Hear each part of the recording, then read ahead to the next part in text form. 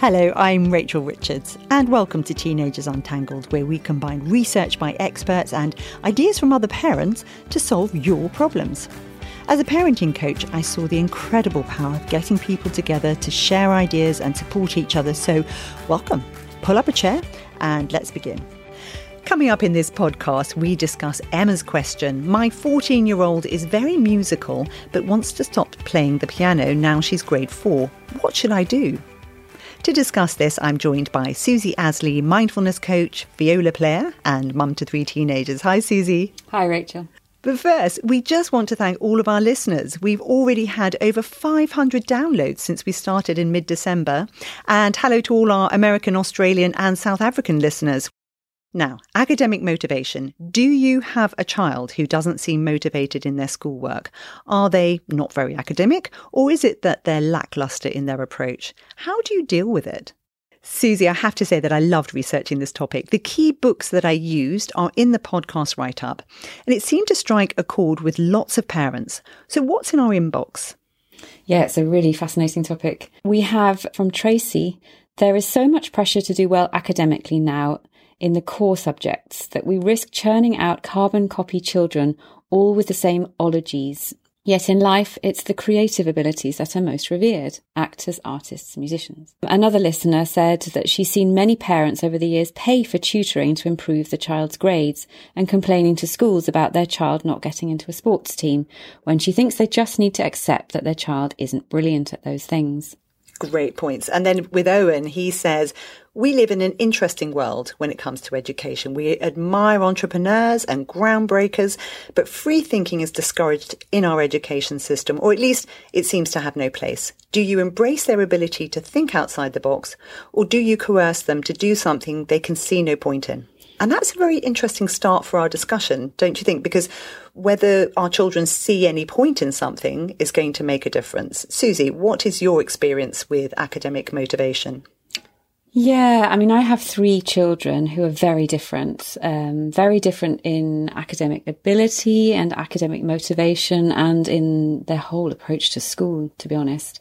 So my eldest is very science-based, finds the sciences and sort of that sort of side of things really easy. And then my other 2 children, they have, one of my children is really not into science. She finds that incredibly difficult, and she wouldn't mind me saying that here. It's just not her thing. And we've had many conversations in our family about, well, society in general, but particularly school, as we're talking about school, really put so much weight on particular types of intelligence, academic intelligence. That's seen as the superior. And within that, the superior branch of the academic is science. Logical thinking is seen as the sort of pinnacle of intelligence. Which is what Sir Ken Robinson talked about in that TED Talks all those years ago that's had millions and millions of hits. And he's so right. Yes, he's a fantastic TED Talk. It's amazing. Whereas we talk in our family a lot about there are, I think it's 7 types of intelligence and how they are of equal value. They are of equal importance. There isn't one that's superior just because it can be measured. It's the measuring, isn't it? Which is why the schools are going in that direction, because if it's easy to measure, then they can check the teachers are doing the job properly, and those things become considered to be more important because you can measure them. You can measure them. You can measure them, and they lead to maybe more exotic or exciting workplaces. You know, it's just seen as more important. You're a better person somehow. Whereas empathy, you know, emotional intelligence, the creative intelligence, the physical intelligence, they're just seen as lesser than. So we talk about that. Probably my daughter will have way many job opportunities because her emotional intelligence is off the route, you know, off the charts. And that does seem to have sunk in, and that does really help. You know, we're looking at whole children. We want our children to be whole people. They're not just walking brains who are getting grades. The perspective I would look at it from is being in the workplace, being a manager, having staff, which is a revelation, because what I discovered was that if you try and take a member of staff and get them doing a job that they don't enjoy or they're not particularly good at, you are not going to get good results. We all know that. And every workplace is going to require a range of skills. And somehow forcing people to do things they're not particularly motivated by never works. No. And yet in the school environment, we are trying to get a base level across the charts of children doing well. And the children who have quite spiky profiles, so they're particularly good in one area, or they're not particularly good at anything, are punished for that. Yeah, we focus on, so maybe a child is not so good in a subject, and quite often the focus is on, oh, well, then we'd better get that grade up. We'd better put all our efforts into the one that's not going well. Whereas actually it would be better to go, okay, that subject, if there is a subject, or that activity that you enjoy doing, which maybe has nothing to do with school, is what makes your heart sing. Let's put our energy there and run with that and see what happens with that. Which I can hear parents palpitating because of course you panic because you think, well, maybe if I let my child put so much energy into something that isn't valued in the educational system, am I letting my child down? Yes, that is a huge problem because a lot of it is based in fear. It's the fear of, okay, I want my child to be a success in life. But what does that even mean? And we kind of tie it into education, grades, university, if that's the way they want to go, getting a good job. And the stakes are very high now because of so many graduates. Really There's so many so hard to get into. Really high. But there are so many kids that fall out of those categories, and they're not going to be doing that. And then they end up feeling just that they're not good enough, which is a terrible starting place to start your adult life. The books that I was looking at were things like The Self-Driven Child, The Gift of Failure, Thrivers, and they were all books looking at how you make your child make the most of themselves. And overall, the message was that grades limit children. For example, psychologist Hara Estroff Morano was saying the best thing to do is to be setting self-determined educational goals, not the ones set by the school curriculum. So in other words, what I did with my daughter, who isn't highly academic and she has some learning difficulties, I said to her, rather than trying to be good at everything, which you're not going to be able to achieve, and worrying about whether you're going to get this grade or that grade, why not, when you're in a class situation, think, what do I find interesting here? Whatever the subject is there something in this that I can find interesting? And then focus on that. Yeah, just make that your thing that you're going to explore and stop panicking about trying to do everything. Yeah, I love that. That's brilliant because it comes back to the whole idea of actually children are hungry to learn. I mean, we're talking about teenagers, so they're older, but they're hungry to learn. They want to learn, but quite often we sort of ram it down their throats very, very early. They start school before they're ready, most of them, particularly the boys, and they're fed up of it. Whereas if you leave them, that's the whole sort of unschooling or the alternative school system. Kids will sit and do nothing, and then they'll be like, oh, yeah, but I need to know that and I want to know that. And then they'll learn it in a flash because they want to know. When we shove it down their throats, they go, too much. And then they switch off. So encouraging, I love that you get your daughter to pick out bits that she wants to learn. And then that's interesting and makes it meaningful for her. And that's what a lot of the researchers have found, is that stress levels are greatly increased in everybody when they feel that they don't have control over their lives. So when you come to children who feel that they're being forced to do all these activities and all this work, but they don't have any sense that they have control over what's happening in their lives, the stress levels will be increased dramatically. There's a psychologist called Wendy Grolnick who's come up in quite a few articles that I've read, as well as her research, and she's an American.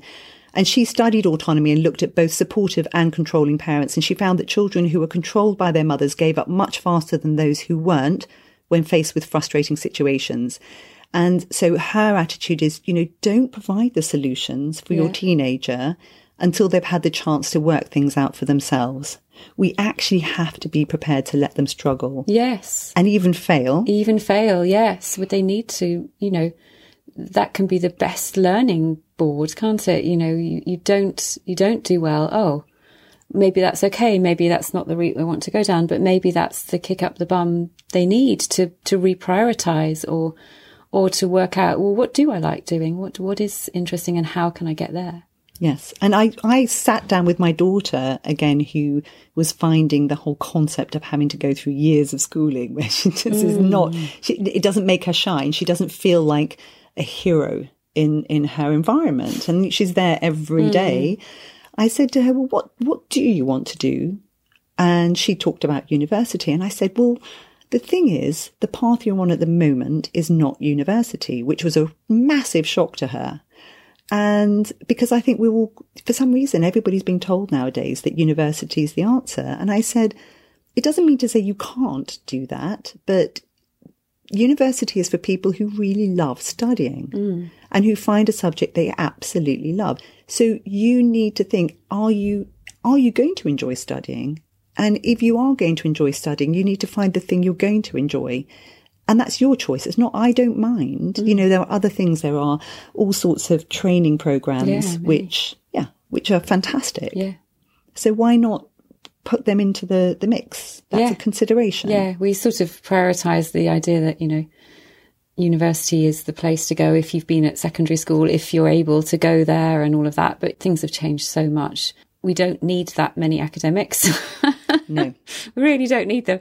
Or that many debts. No, it's so unbelievably expensive now. I mean, my son's college had a talk last night, actually, about, he's in the lower six, about options after college, which was really interesting. And it's just, you know, university is one option of many. There's apprenticeships, which are really booming. There's, again, this sort of hierarchy within the system, which stresses the kids out. And we all know that stress is terrible for everything. Long-term stress, that is. It's interesting because the book, The Self-Driven Child, was saying that you can help your child come to an informed decision on their own rather than acting like a boss. So you kind of need to think of it as being a consultant. They have the ability to make good decisions. And again, all of these psychologists say they've done lots of tests on children of different ages, and they find that overwhelmingly they will make really good decisions. What they don't know is the information. Yeah. So actually sitting there with them and saying, so for example, again, coming back to my daughter, I said to her, you know, you don't have to go straight through to university. Take some time out. My friend went and worked in a filling station for 2 years, then thought, actually, I think I need to do some A-levels. I'm bored. And ended up at Oxford. Yeah, amazing. Because she just had a different attitude to life, and the tutors there were fascinated by her. So the truth is, we're not looking, and actually I've spoken to Oxford Dons. All right. So this is the pinnacle that people think of. I've spoken to Oxford Dons who are absolutely infuriated by this. How do I get an A? How do I get a first? Yeah. So they come to the university with the same attitude of how do I get this grade? Yeah. And the one particular Don I was talking to said, I turn to my books on the wall and I say, read the greats, feel the passion, come up with interesting ideas. Yeah. This is what we want. But what we're actually teaching our children is it's all about the grades. Yeah, and also the pressure of talking to teenagers of, you know, what do they want to do? You know, who do they want to be? It's really weird. It's almost, you know, we see childhood and, you know, teenage years as some sort of stepping stone to real life. No, childhood and teenage years is part of life. You know, why don't you just leave them to be in that world and stop worrying about what they're going to do and what they want to be? If we can teach our children to be happy with who they are and to be healthy and have good mental health and be comfortable and know what they like, know what makes them light up, they will find what they want to do. And that's a very interesting point, because another technique that I read about was helping your child find what it is that they're passionate about. What you need to do as a parent is look at your child and see what is it that they do where they will keep going when it becomes difficult. Yeah. So if you see them doing things and they just give up as soon as it's tricky, that's probably not their thing. But if they are somebody, for example, in a kitchen and they'll keep trying to make the thing until it's perfect, okay, that's something that gives them joy. So then you know that this is one of their core loves, their core skills. And you can encourage it by saying, gosh, I noticed that you really enjoy doing that. And reflect back to them and let the child get to the point where they say, actually, that's a thing for me. It's not because they're good at it. It's because they will persevere when it's difficult. Yeah. And if they don't have a thing, that's also fine. You know, they'll find something. They will at some point, if they know who they are and if they feel good about themselves. The problem is when they don't feel good about themselves and they have this feeling that, you know, because school, I think, is designed for the good girl who works hard and gets good grades. I mean, I I was quite like that at school. I got good grades. I found school okay and I did well. So for me, it was kind of fun to get good grades, but they're not designed for everybody. So a lot of people come out of school with a feeling of they don't know what they want to do because everyone's been asking them since the age of 11, what do you want to do? What do you want to do? They've no idea. They just want to leave and a feeling of actually, the comparisonitis thing that they're not really good enough. So coming back to one of the comments, Tracy said, if you've got any tips on how do I motivate my child to revise for their GCSEs, I'm all ears. And it is tricky. And I think coming back to the comments made in all these books, the pointer was they need to feel that they're in control of this somehow. So when they come home, rather than saying, have you done your homework? You say, so what time were you thinking of doing your homework so we can schedule our evening time around it? Yeah. Or where were you thinking of doing your homework? Little hints like that. And then so what I've done with my daughter, because she finds it very challenging, is I have said to her, right, all your electronic devices need to come in and sit on the kitchen table when you come home. And there was a little bit of pushback on that. But actually, I said to her, this is not a punishment. I'm trying to give you space so that you can do the things that you really should be doing, which is, relaxing, doing other stuff. Yeah. When you do your homework, you can do it here at the kitchen table, or you can do it in your room. If you do it in your room, you can take your computer with you for half an hour because you're not going to work longer than that. No one does. And then you can come down for a break and then go back again if you need to. And she went away for half an hour. It was a struggle on her own, so came back and then we sat together. And actually, it's been transformative because she feels like it's her choice. And also because I had said to her, so what actually are you trying to achieve here? Do you want these grades? Does it even matter? Yeah. And because she wants them, she wants to get better. She wants to be in better classes. She wants to be with her friends who are, smart. Yeah.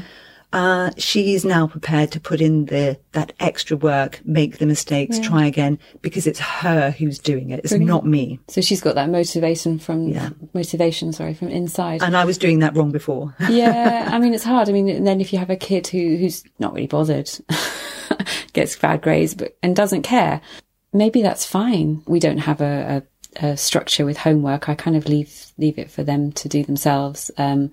And they do it very differently. Like one will do it immediately they get home from school because they don't want it hanging over them. And the other will be doing it after bedtime. But the idea that, if they don't do it, then that's on them. Yes. And they do say you have to let your child fail. Yeah. You have to let them fail. But you do need to, you are the person with the knowledge. So in letting them fail, you need to say, so here are the consequences should you fail. Yeah. And they learn them anyway. They'll meet them anyway. What one of them was saying was that it's not about not giving them boundaries. You actually do have to have something they can push back against, and so that they can test their real resolve.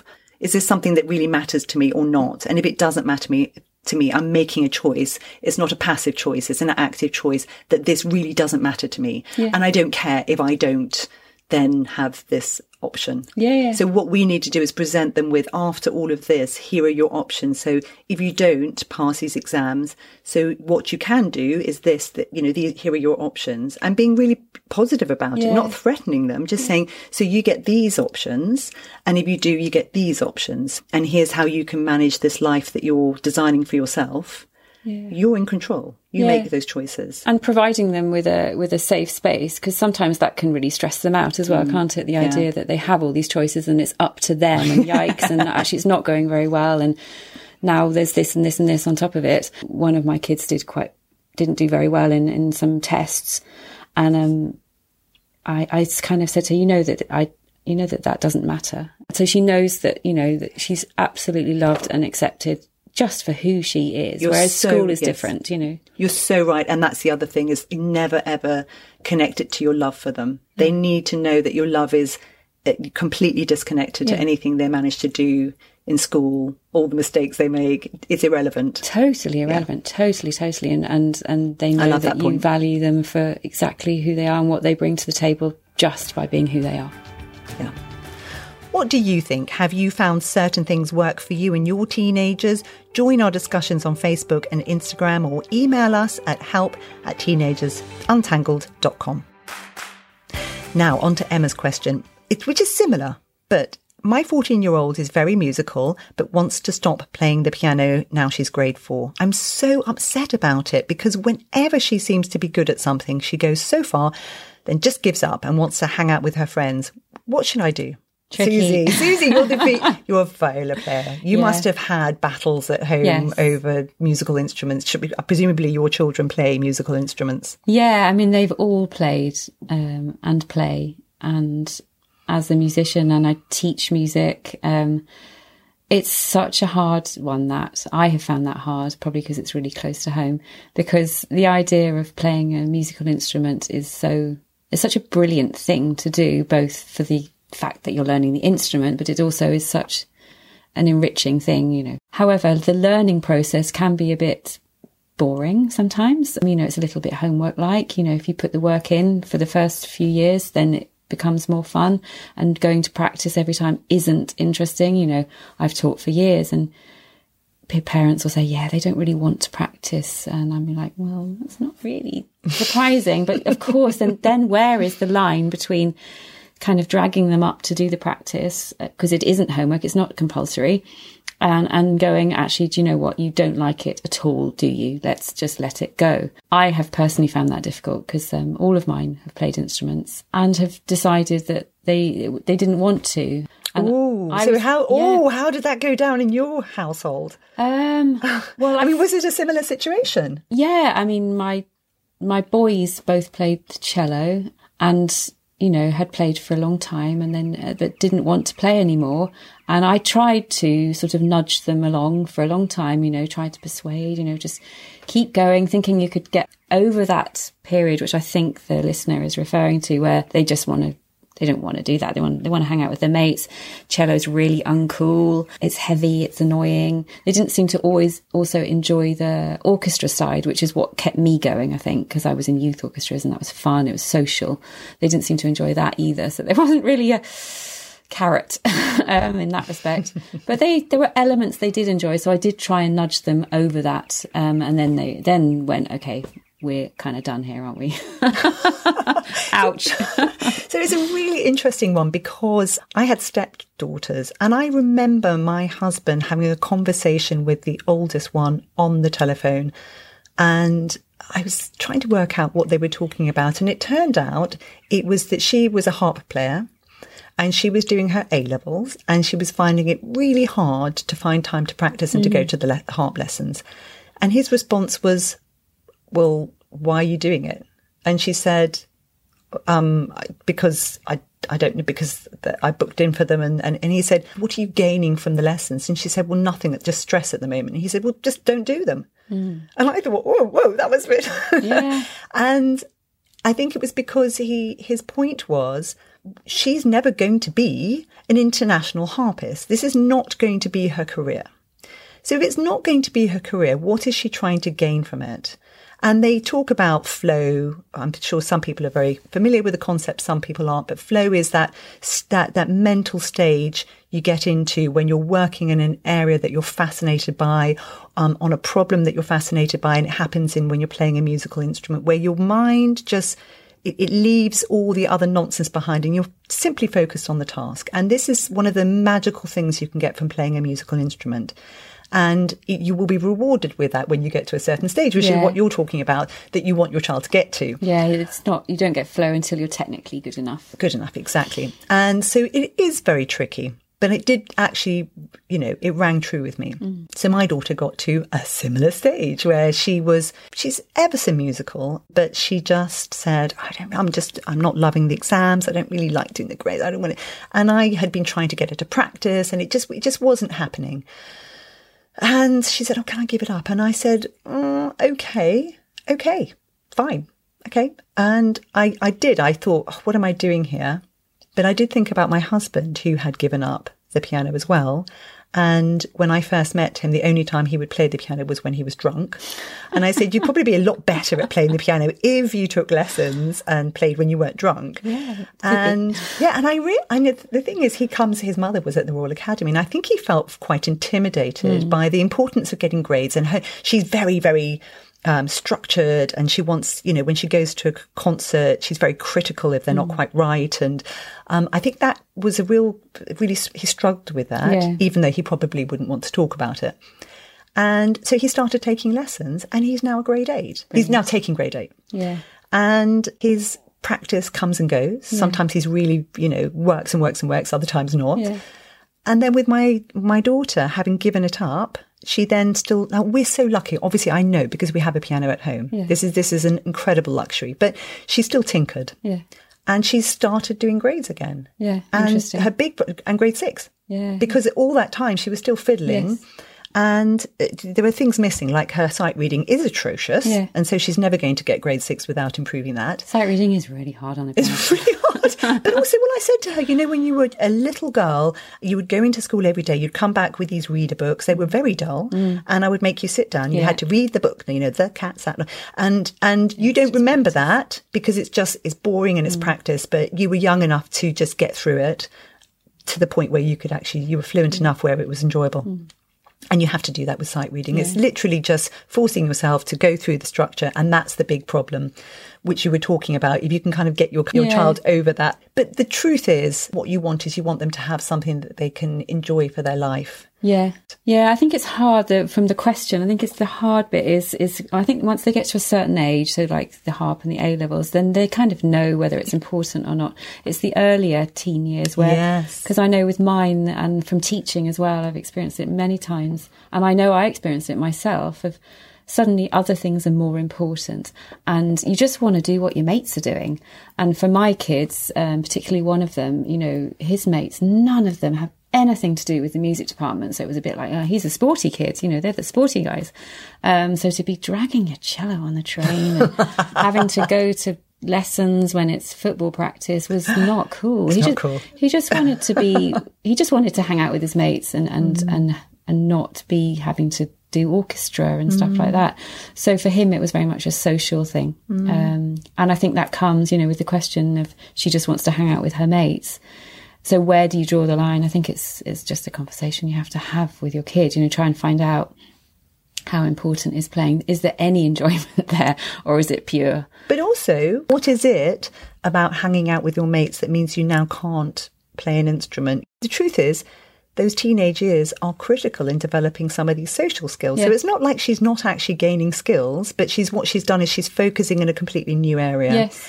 And maybe if you actually sit her down and ask her, what it is about being with her friends that's so important, is there any way that she can fit these other skills in? Or perhaps just park it and say, it does give you this joy. Don't forget that. Yeah.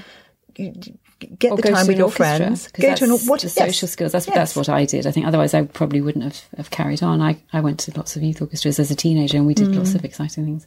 And that was very social. I don't remember doing a lot of practice, to be honest.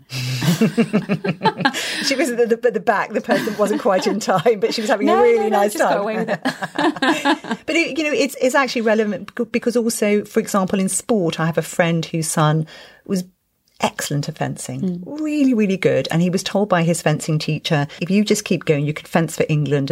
And he just came back and said, you know what? It just doesn't cut it with my mates. They think it's like ballet. Yeah. And I want to be a rugby player. Yeah. I want to get good at that. So he dropped it. Yeah. In spite of the fact he was really good at it, to focus all his energy on the rugby, because that gave him his social kudos, and he became, the guy that everybody wanted to be around. And we have to sort of accept that sometimes our kids, you may think, but you could be so good at this and win medals, and accept that this isn't the direction they want to go in, and this matters much more to them. And I think they do carry on with it. If it's that important, they do carry on with it. And we also mustn't sort of belittle the idea of wanting to be with your mates as a kid, as a teenager. It's kind of aligned with survival. It's so important that you feel that you fit in and that you have a social system that works, whatever kind of a child you are, it's really, really key. It does become key. It's one of those, it's pinch point, isn't it, for it? Yes. It's not just I want to hang out with my mates. It's actually really important. Yeah. And learning those social skills, which will help them in the workplace. Yeah. Have you been affected by any of these issues? Do you have a different opinion or any tips for us? You can get in touch using our email help@teenagersuntangled.com or find our discussion groups on Facebook or Instagram. Next week, we will look at the tricky area of body image and the issues it throws up. And our listener question: whenever I ask my child to do something around the house, he just says, "Why me?" and claims that I don't ask the other kids to do these things. What can I do? In the meantime, if you'd like to learn more about mindfulness, Susie has a course starting in February. You can find details on susieasleymindfulness.co.uk. That's it for now. Thanks for listening. Speak to you next time. Bye.